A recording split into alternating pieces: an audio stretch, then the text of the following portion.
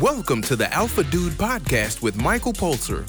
What would it be like if you knew that you were unstoppable and you could live life on your terms? Better yet, how good would it feel knowing that on your deathbed, you had fulfilled all your potential and more? Life on Earth has a beginning and an end. It's what you do in the middle that counts. Let's look at how to make that part even better. In this episode, we're going to examine the concept of ego. And ego essentially is how we understand ourselves, and it pertains to our self-esteem or how we see ourselves as important, our self-importance. It derives from the psychoanalytical term where it looks at the part of the mind that mediates both the conscious and unconscious mind and is also responsible for reality testing, and in this way gives us a sense of personal identity. When you deconstruct this definition, you arrive at the common definition that it's basically all about pertaining to the self-esteem or self-importance, as we talked about before. And this applies basically in any situation that you look at. If you've been listening for a while, you know that we always go on a tangent of martial arts. So if you have a martial artist and he goes into challenge matches, then most of this is fed from the need to feed the ego and, in a sense, feel like the self-esteem is better, feel like the self-importance is better, test the skills and actually level up in that way. Say like, I'm better than that person, or this style is better than that style. It's all based around the ego. And same thing comes with self-reflection.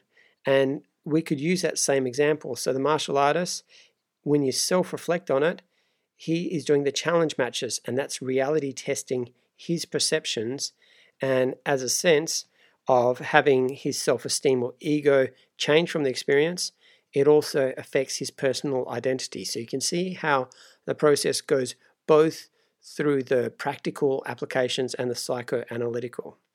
Once we understand this, then we've done like 80% of the work.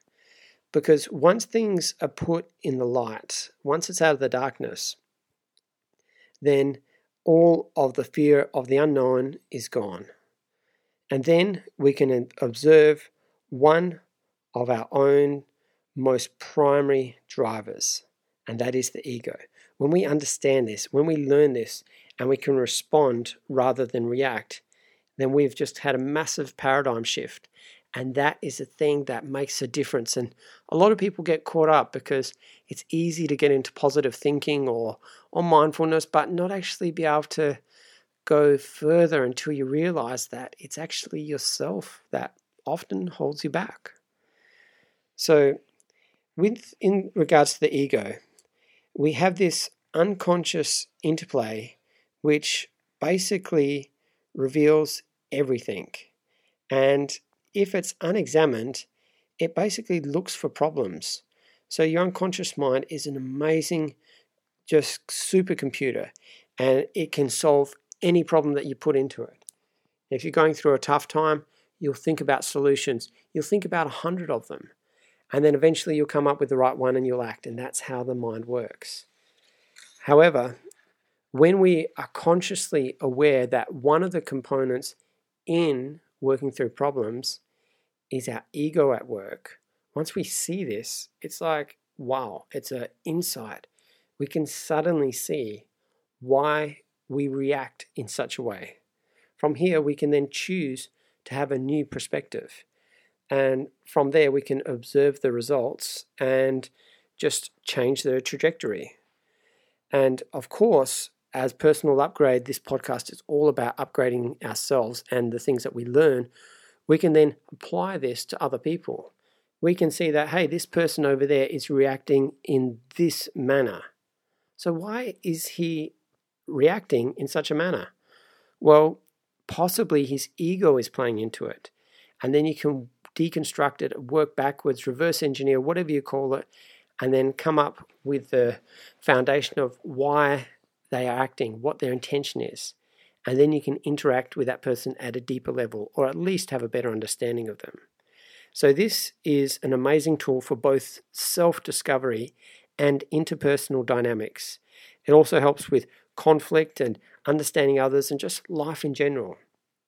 The amazing adaptive distancing that this whole concept allows you to have not only makes it so you're not caught up in what's happening, but it stops you getting into that negative cycle that continually feeds the ego.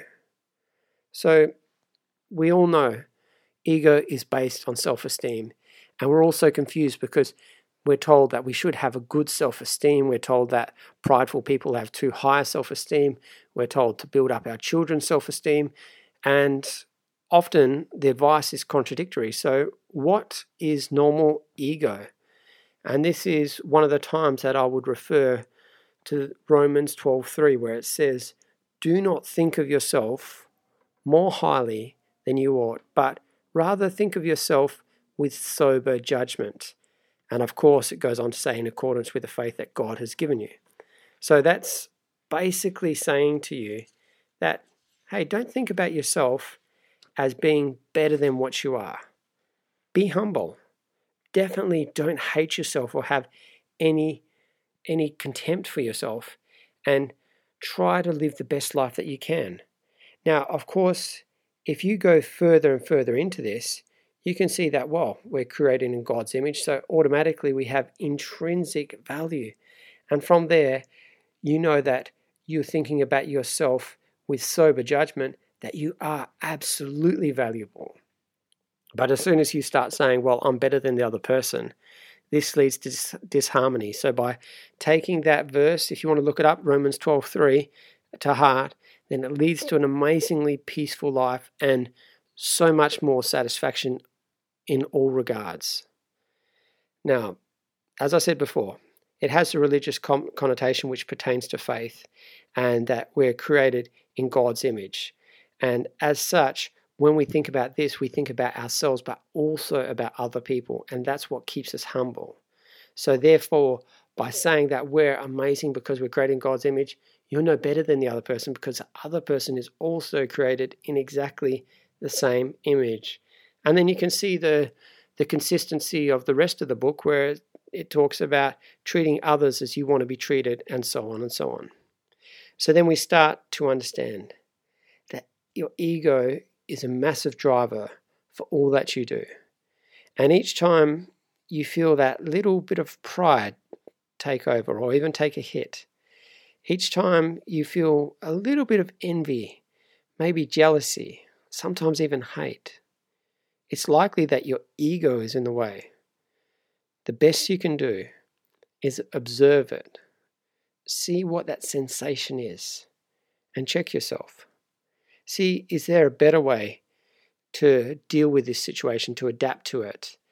And once you isolate your response and say, well, I was driven by my ego, my sense to be self-important, my sense of self-esteem, once you take that out of the equation, watch the results.